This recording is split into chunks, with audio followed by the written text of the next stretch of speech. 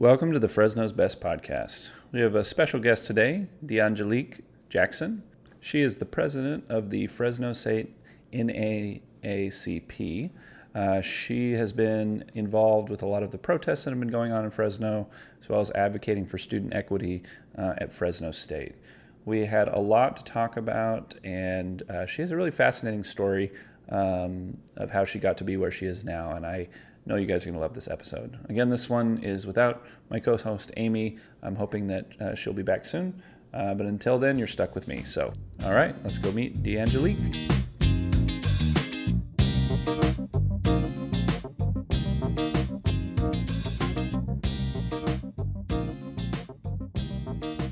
All right.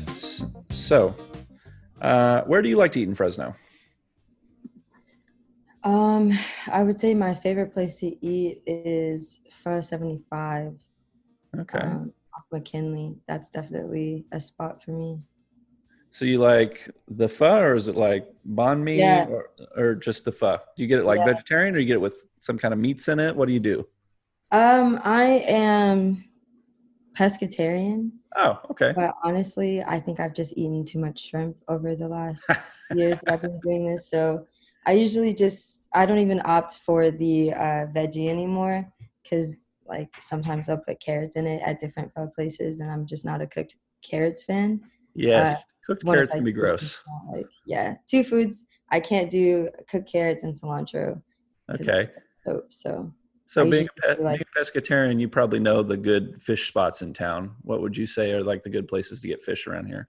I actually do a lot of cooking at home. Oh, okay. I am a broke college student. Oh, yeah, I've heard of those.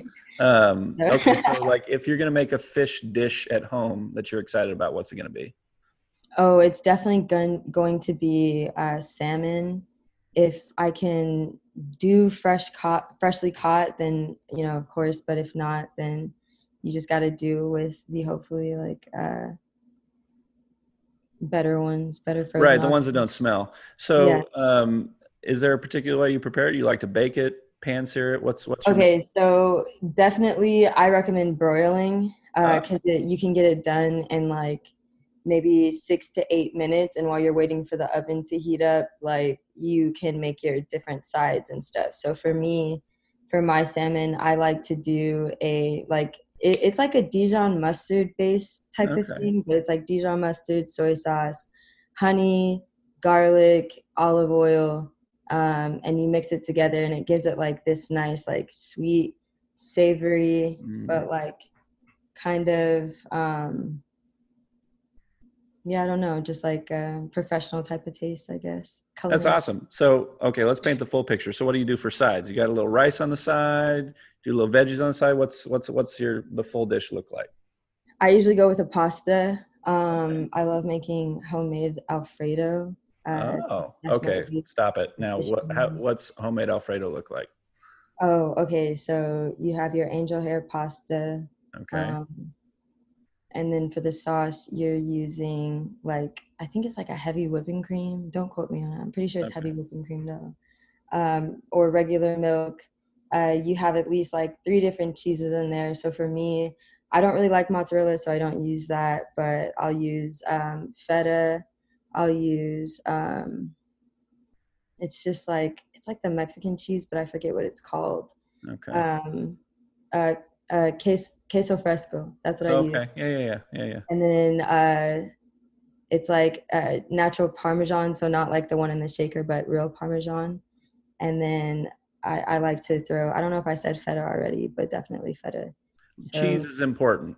That's what yeah, I'm getting. so I usually try to avoid dairy, but when it comes to Alfredo, I mean, it's pasta, right? You're like, if you're eating pasta, the health thing is gone for that meal, and that's okay. Like I personally think, like if you're gonna do it, like if you're gonna eat something, like eat it right. Don't like eat it like exactly, half healthy, where it's like you're kind of doing better, but really you should just be eating the real thing because you want exactly. the real thing. If you don't have it, right? You just want the real thing. No, that's very true. And then it's like for me, it's like I also prefer to have asparagus on the side. Ooh, yes. This That's is like the dish for me. who needs to go out when you're making broiled salmon, homemade Alfredo, and asparagus. Who needs to go out to eat? Yeah. But when I do go out to eat, I'm definitely recommending Take Three, which is in downtown Fresno. Okay. Takis, Chef Paul's, absolutely. Chef Paul is, Yeah. is the most recommended one on this podcast by far. What do you like about his food? Honestly, I'm a huge fan of the yams. Okay. Their yams are pretty fire, and the mac and cheese. So when you So say yams, like for people that maybe don't eat or haven't eaten at his restaurant, do you mean is it like kind of like Thanksgiving? Is that what people should picture in their heads, or something different? sort of, but like sprinkle on just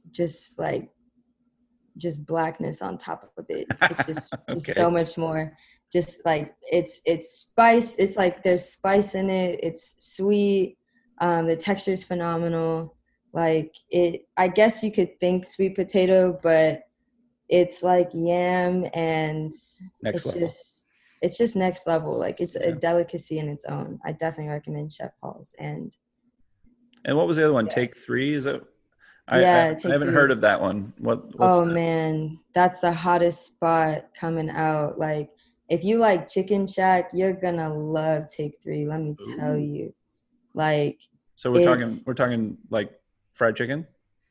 yeah. They have this fried chicken sandwich. They have this fish sandwich. I have never had the fried chicken sandwich because I don't eat meat, but I will do the that for fish you. sandwich, it's phenomenal. Like the burgers are phenomenal. They have like just some really crazy, just like black themes. So they have the Bernie Mac, and that one, like that sandwich, I think it's like a Philly cheesesteak, Ooh. or something like that. So it's So just this is downtown? yeah, it's downtown. It's literally right, like maybe 5 minute drive from City Hall. Wow. Well, I think probably like you have been indoors so long that I'm forgetting where things are. I'm just, I mean, I can't wait. I mean, I'm definitely a believer, you know, my partner being a medical professional, I'm trying to be safe, but I'm also just like, I just want to go sit in a restaurant Yeah. and eat the food that I didn't have to reheat. And it's hard. So let's back up a little bit. Are you originally from Fresno? No, no, Okay, I'm a where? military kid actually. Oh, okay. So what places did you grow up in? I guess is what you say. Yeah, so I was born in Camarillo, California, which is like, for those who don't know, I guess you could say it's, well, not I guess, it's absolutely between Santa Barbara and like LA, Calabasas. Like it's probably halfway point between, well, no, that's kind of, Santa Barbara's pretty far, but it's like over Right. there somewhere. Like, yeah, like Um, the coast kind of going towards. yeah, Okay. in Not between a bad those two place. Not, spaces. Yeah. not a bad place. A little different And than Fresno. then, yeah, after that, I spent the first 2 years of my life in Japan. And then when we came back, I want to say that we went to Florida, but I'm not sure. It could have been Texas. It was one of them. But I There's a know lot of that, places. I get it. Yeah. yeah. So my family, like both my parents are from Chicago. Okay. And then after like I came back to the States, I'm not really sure where, but I know we either started in Texas or Florida, and then we just bounced around between there, and then we started going to California. So Okay. um, So where did you end up last? last I graduated from Oaks Christian School in Westlake, California, but Okay. I started high school at Scripps Ranch in San Diego. And I would Okay. say I mainly grew up in the San Diego area, between like being like between moving to different areas. So you've seen a lot of different things, but at your core, you would say you're kind of like a Southern California person. Yeah, I would say though that the place that was most impactful on me, the place where I had my most defining moment, would be Corpus Christi, Texas. I went to middle school. Like the first middle school I went to was in Coronado, California, and I Oh, went on the there island? first.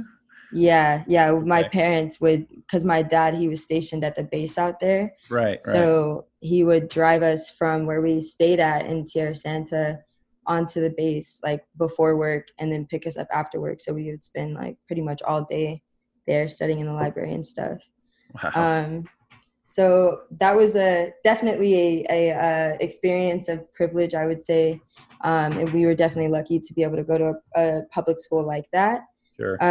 But then we moved like 2 months into my seventh grade year to Corpus Christi, Texas, which is almost the complete opposite. Like You're like, oh hell there, no. Like Coronado to it Corpus was Christi. it That's was rough. definitely it was a culture shock. It was definitely a culture shock for me.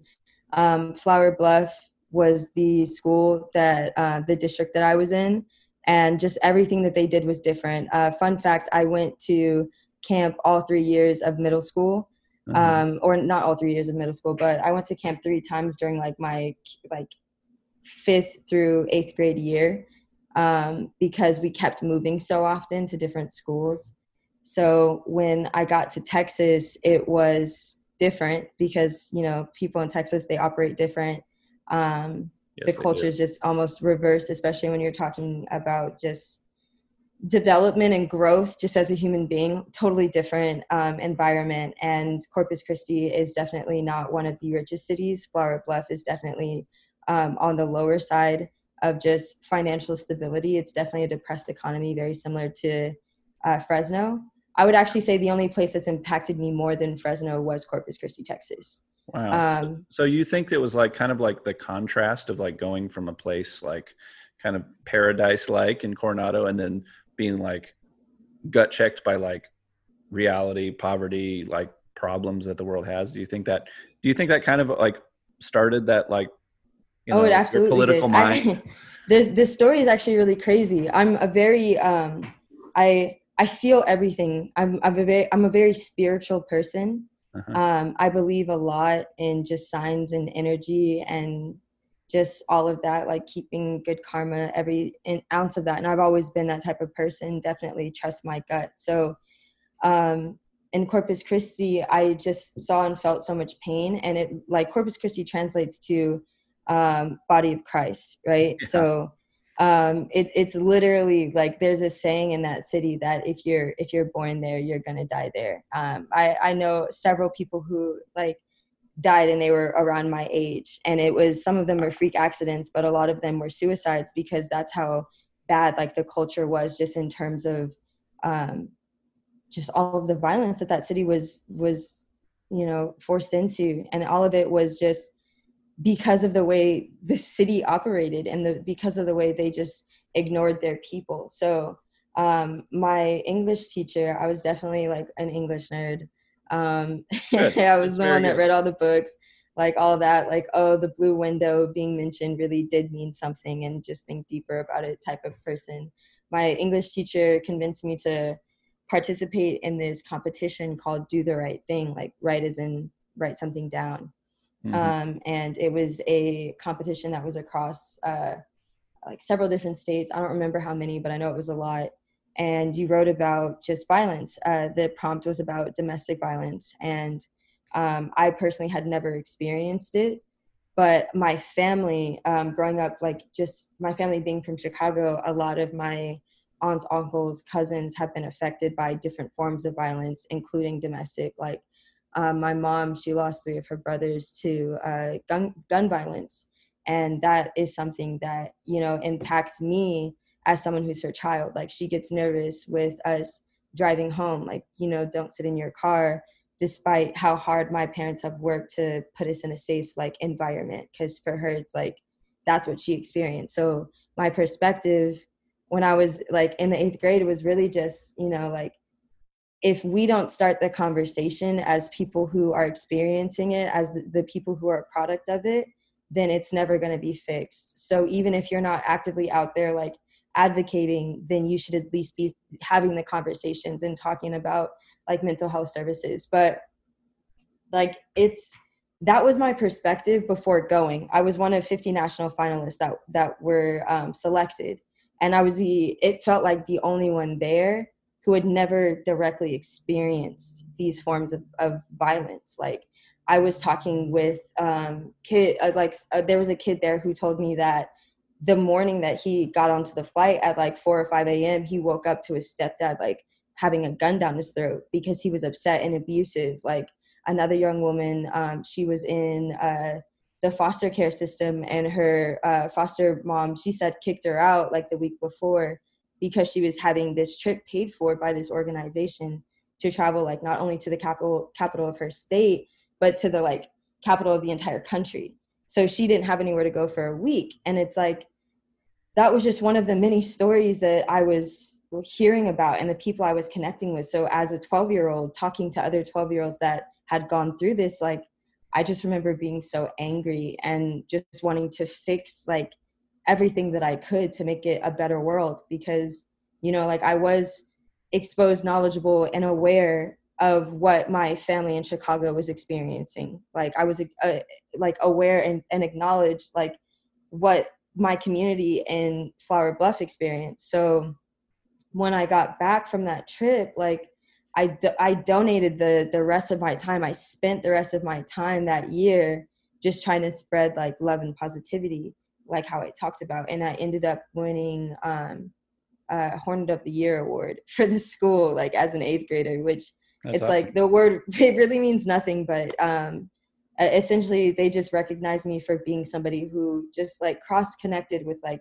the different communities at my school. So I would say that's really how I got exposed to all of this work and what my defining moment was. And for me, like, being in Fresno, I feel so much of what I felt in Corpus Christi. And it's like, now that I'm older and I've had 10 years, because I'm 22 now, I've had 10 years to think about this, process it, study it, because I did that like when I got to high school. Like, at my first high school in San Diego, I was a part of the San Diego Youth Advisory Board through the DA's office. And I got like, our team got recognized for our idea, which was redefining success, by like the city. And then after I left there, because we had, my dad got new, my dad got new orders and we moved to the LA area, and I started going to Oaks Christian. Like, it was a college preparatory school. So I had to prepare a thesis my senior year. And I ended up writing like this 41-page research paper about violence in America, the history of it, and essentially trying to answer the philosophical question of, can violence be solved?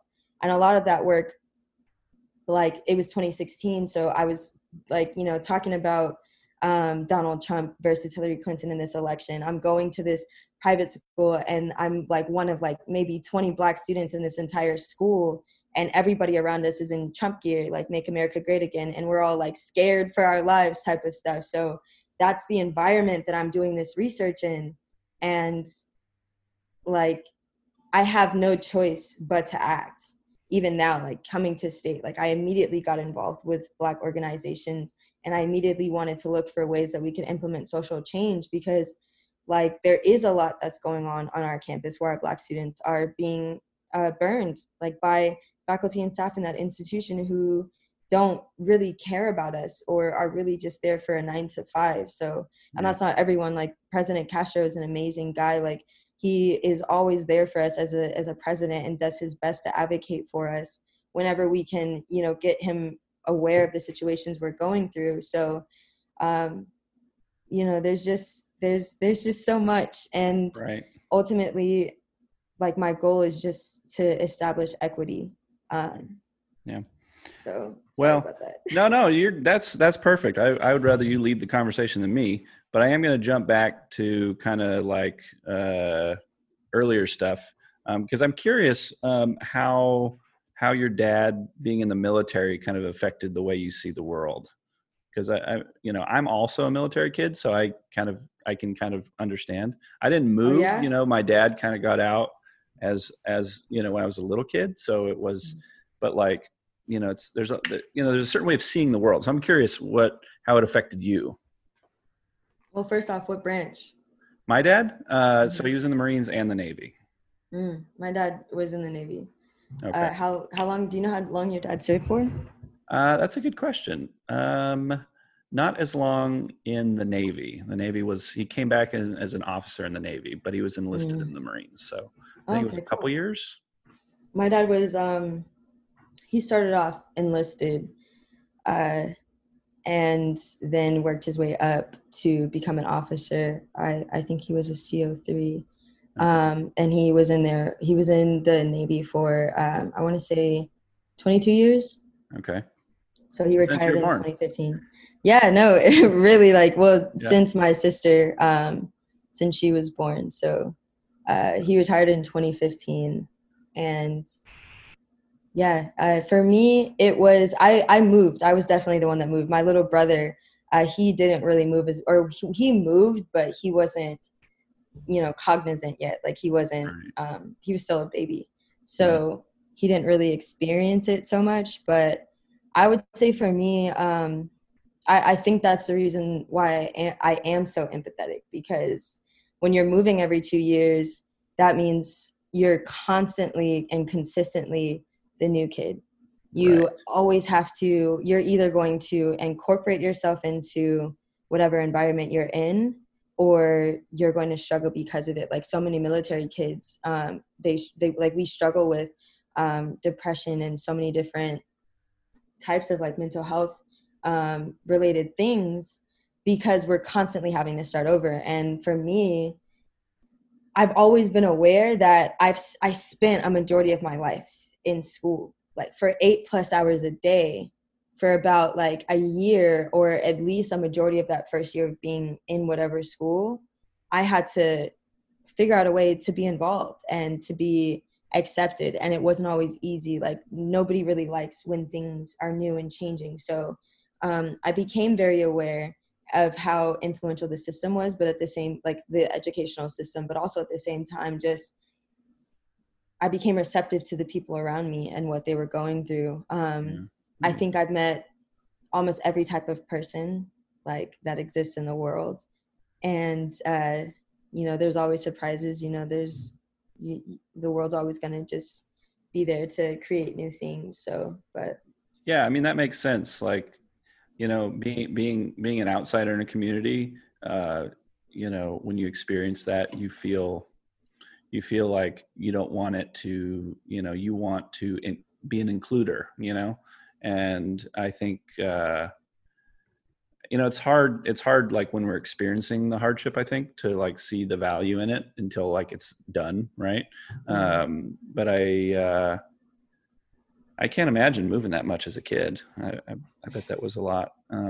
yeah, it was definitely a lot. I think my dream is to make sure my kids grow up in one place.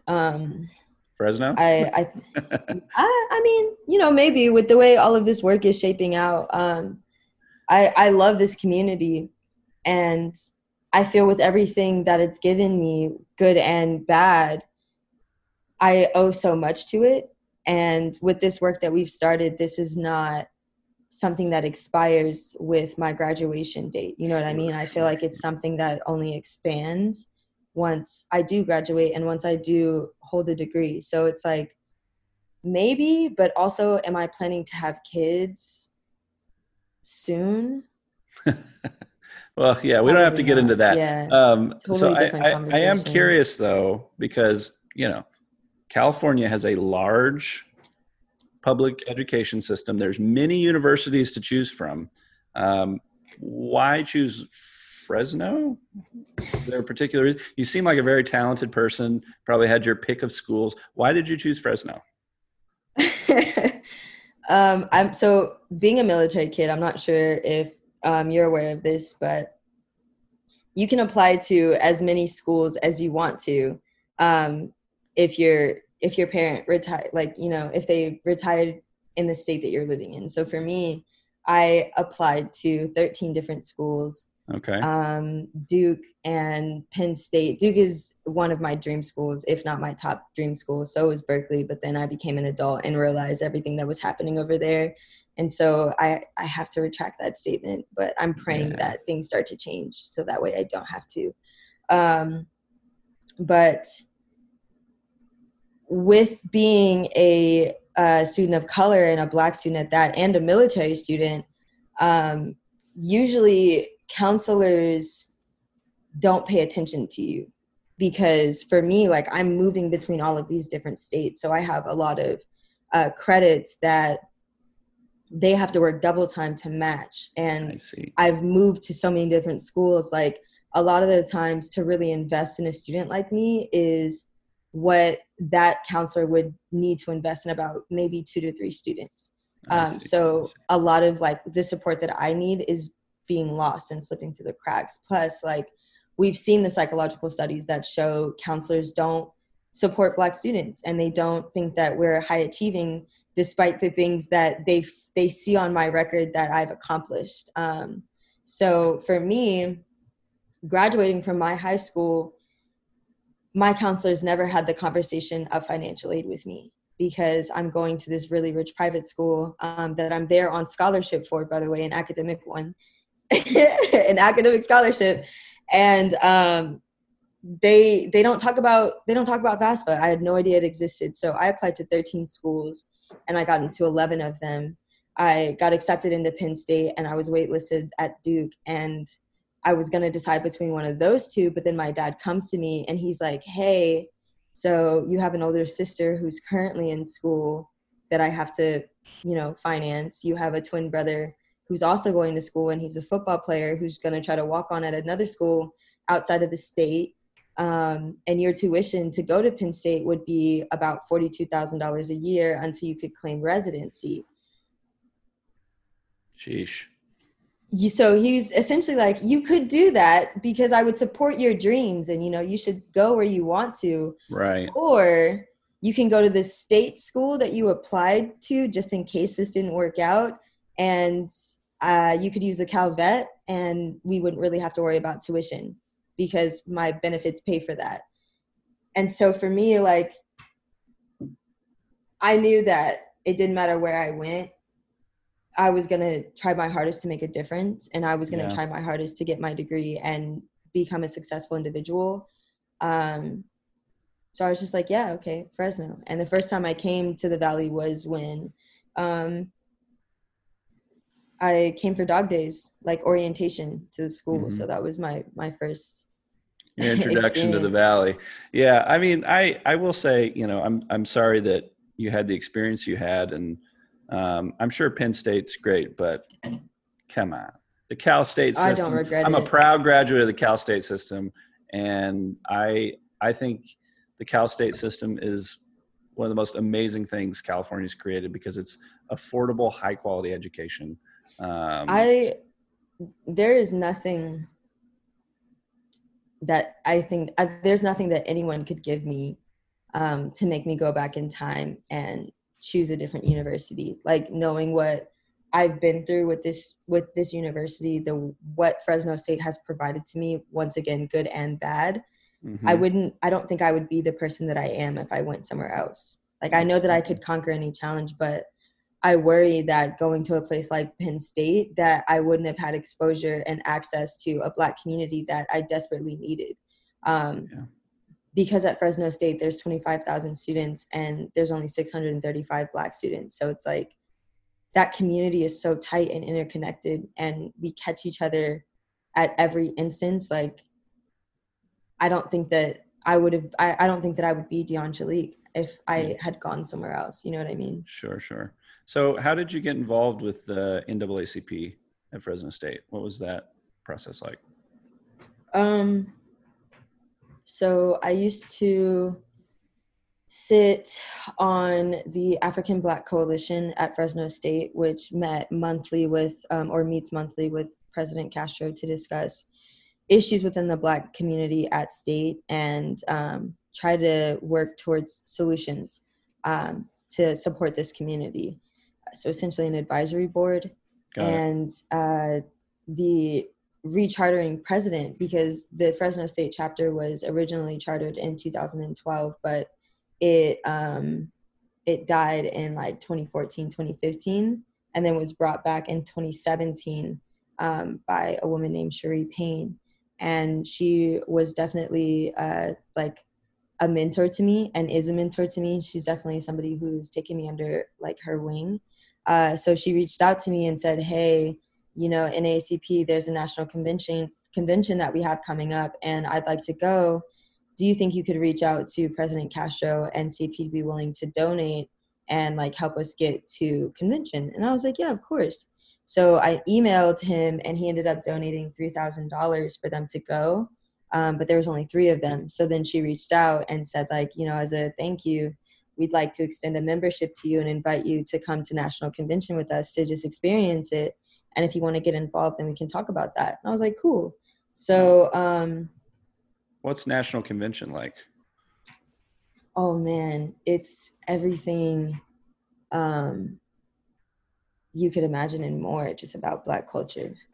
It's You have different celebrities and civil rights leaders that were prominent within the 50s and 60s, like 70s and 80s, coming together and just talking about as a community how we can support each other. Like you have Divine Nine, D9, that are just walking around with their letters on our historically Black sororities and fraternities who are of high regard within our community. Like it's just as culture can get. So it's a phenomenal experience. You get to have so many networking experiences and opportunities, and just the conversations you have with advocates that are older than you, who have been doing it for 20 to 50 years. Like it's an amazing experience. So Got it. So I'm sorry, did I say it wrong? Is it NACP? Because I think I said NAA. no, yeah, it's known as NAACP, because you know it's always better if it has a little rhythm to it. Yeah. But the organization, we like to refer to ourselves as NAACP, NAACP. National Okay. Association for the Advancement of Colored People. Got it. And so for people maybe that don't know what the organization does, I guess, like when they hear that acronym, so like how would you describe like the mission of the organization, like the kind of activities that you do? Yeah, so the NAACP is the oldest, boldest, coldest organization in existence. We were originally chartered in 1909, and our goal is to ensure the social, political, economic, you name it, equality of all persons within the United States. So we're the oldest civil rights organization. I think in Fresno, I would like to say that for Fresno State NAACP, we focus a lot on advocating for student concerns on our campus. Like I said, just pushing for that equality and bringing awareness to the greater issues happening at large within our community, because Fresno State operates essentially as a micro city. A lot of us don't have, I don't want to say we don't have interaction with the like outside community, because we do, but our experiences are Fresno State. Like if you go to a university, like that kind of makes sense what I'm saying, as in like you have such a large community on your campus that you're usually intertwined with if you're connected to the culture of that university or college campus. So those are the things we do. Like we always take up an annual campaign. In 2017, we did mass incarceration in the school to prison pipeline. In 2018, we brought awareness to the need for cultural competency and diversity training for our faculty and staff on campus. We were talking about just anti-bias training to protect our unprotected student groups and identities. And then this year we focused on the homelessness and hunger initiative. So talking about housing and food insecurity and how it affects Black students within the higher education system. And we've passed legislation too. So we try to dabble in a little bit of it all. Yeah, yeah. So what are some things, let's say I make you president of Fresno State for a day. What are some changes that you would like to see at Fresno State that would make the campus more equitable? If you had a magic wand. I would say I would update the infrastructure of the campus. Like I would start an immediate fundraising initiative or a lobbying initiative to secure funding to update the infrastructure of a lot of the buildings on there. And even the yard work. We have a lot of areas on campus that flood. We don't have a very efficient like parking structure or parking just, I guess, map plan. Is it there's too many students and like the campus can't like hold it anymore? Yeah, like Okay. it's definitely not big enough to, I say, hold all 25,000 students. Like you have Okay. such a hard time with parking. And I think I would start the project to put in a new actual parking structure. So I think that would be really cool and very helpful, as well as just updating equipment and funding for, more faculty. We don't have enough faculty, and a lot of our just classes are impacted. Like as a psychology major, I struggle to graduate mainly because I can't get into the classes that I need. Right. So that would be of utmost concern. And then if we're talking about just protecting our minority students, our students that are marginalized students, I'm definitely pushing for my more diverse faculty staff hiring process, like to get that implemented. We don't have enough Black teachers in any department, Black professors, doctors, we don't have them. And we need to increase that support. We need to increase funding for our African American Studies program and the like all of our ethnic studies. So that's something that I would really want to push for, as well as establishing resource centers, actual buildings dedicated to our different affinity groups on campus. So there's no reason why our LGBTQ plus and gender equity, like our that cohort, why they can't have a center dedicated to that for a safe space to express themselves, to gather, to host meetings. Why our Hmong students and our overall just our Asian population can't have that for them, our Native American students, our Black students. Like we should all have resource centers. And I think that's definitely something that Fresno State can prioritize as an institution that claims diversity. You know what I mean? Diversity, distinction, discovery. If that is something that we're going to uphold in 2020, I think that would be a serious conversation that I would want to start in that day, and I would make all of them like final in some way, like a Yeah. signed This is contract. never getting undone. Yeah. Yeah, like you have to start the If process. they can, I'm about to say something blasphemous for Fresno people.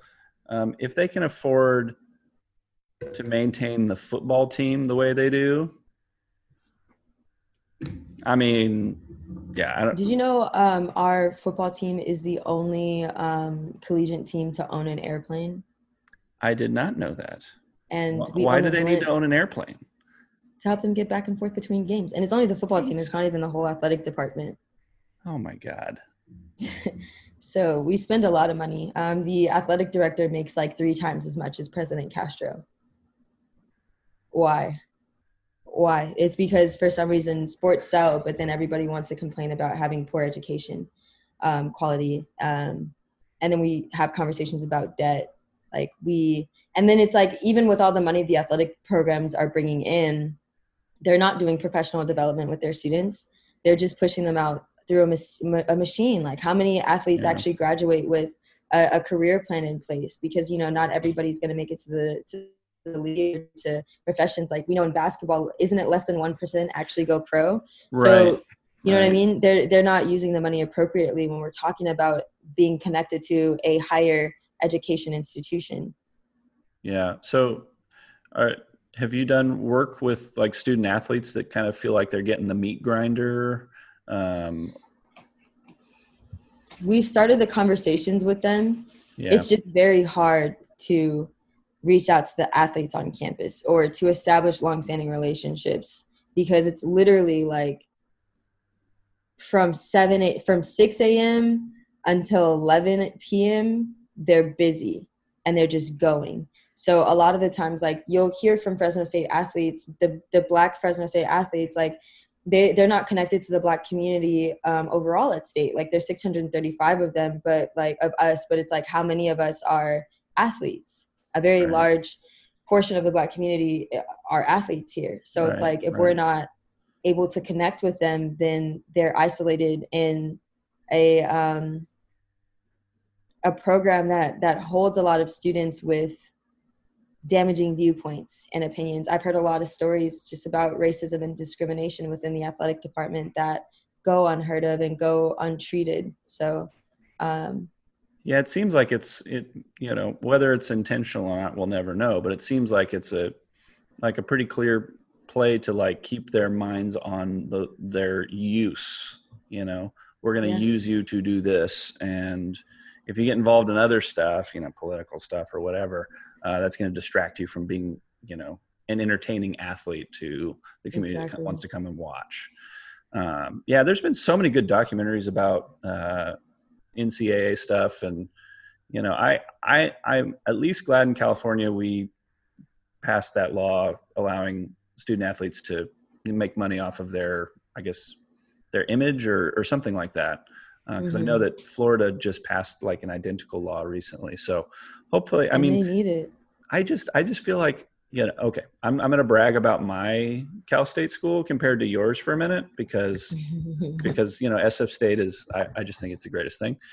First of all, our colors are horrible. We're gators, the alligators, and our color was purple. The purple alligators. And then secondly, we hadn't had a football team since like 1953, Oof. which I just love. I just love. I mean, there were still athletes on campus, but it was like there wasn't a ton. And yeah, yeah, sports is so hard because I feel like it's so in the culture, especially in Fresno. Yeah. Like because since they don't have a professional football team, it's like it is the thing. And No, yeah. I And don't know.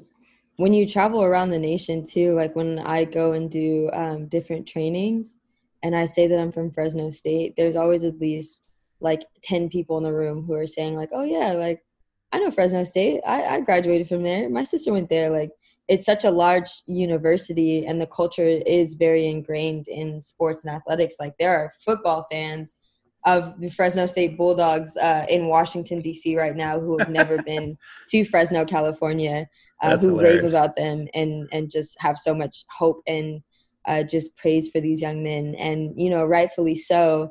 I think for me, just as a student advocate, if we're doing that, then we need to make sure that we're also supporting them academically Absolutely. and from a professional development light. But also, I have a meeting that started at 4 p.m.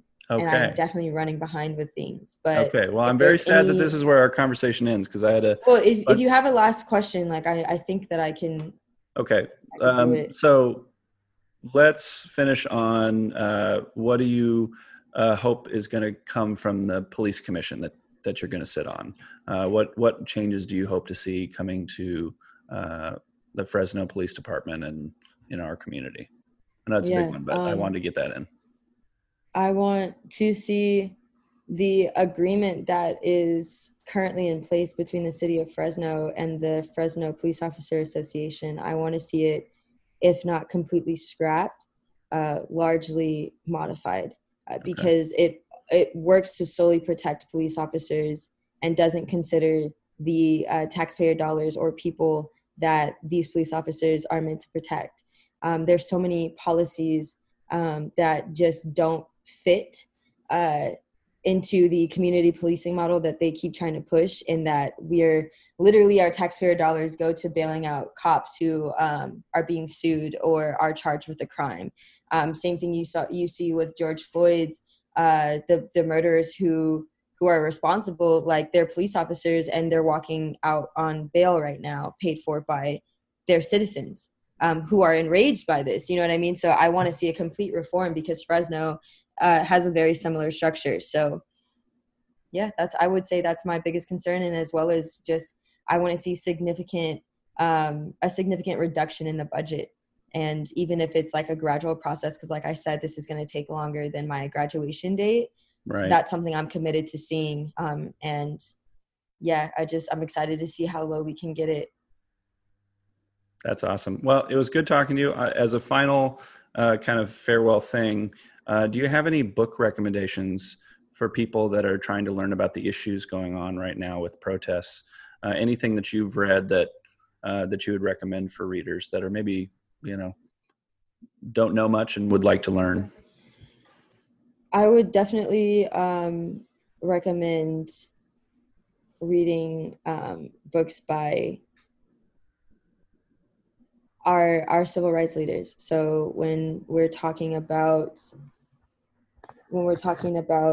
civil rights, we're talking, of course, Malcolm X. I think first and foremost, Malcolm X and the Black Panther Party, because the way that those organizations are constructed by the media and ultimately by the government are false. And you'll see that right off the bat, how the government just used and abused because they wanted racism to stay structurally in place. So I definitely recommend those two groups of people. Malcolm X and then the Black Panther Party. Of course, Martin Luther King Jr. is a good read. Angela Davis has books. Toni Morrison is another one if you're into fiction. I think she is definitely she's a good storyteller of the Black experience. And then in terms of just research, CDC, look at your city, your area, Absolutely. Search up the demographics of your area, search up the demographics of the United States, look at poverty rates, just FBI statistics, the real FBI statistics, pay attention to the percentages versus the actual number of people, the proportions, and make, just and unbiased decisions. For documentaries, I'd say the 13th Amendment, or the 13th, the documentary, and there's a few other that I'm just blanking on. Black Panther documentaries, Who Killed Malcolm X, What Happened, Nina Simone, just look up every Black activist and just try to just invest in them, because with every Black activist, Huey P. Newton to specifically call out, James Baldwin, just Google the people who are at the forefront of this fight. And I promise you, the conversations that they're talking about in the 1950s, 60s, 40s, 20s, we're still talking about today in 2020. So, it does feel funny reading James Baldwin's Fire Next Time, and you're like, wow, that's just today. And I think he wrote that in 1960 something. Exactly. Same issues, different day. Well, thanks again for coming on. I don't want to make you any later to your meeting. So I appreciate you taking the time. No, thank you so much for your time today. And I apologize for being behind schedule. I've had busy. some things pouring over. We're glad you gave us a little bit of time. No, I appreciate it. And this was an amazing conversation. So I hope we can do this again. Yep, I agree. I'm so sad we had to cut this one short. It was such an awesome conversation, and I learned a lot from D'Angelique, and there's so many more questions that I had for her, but we'll have to wait to do that another time. Please support us by subscribing and also giving us a rating and a review. It really helps people to click that play button for the first time. That one little gesture can make a huge difference. Until next time.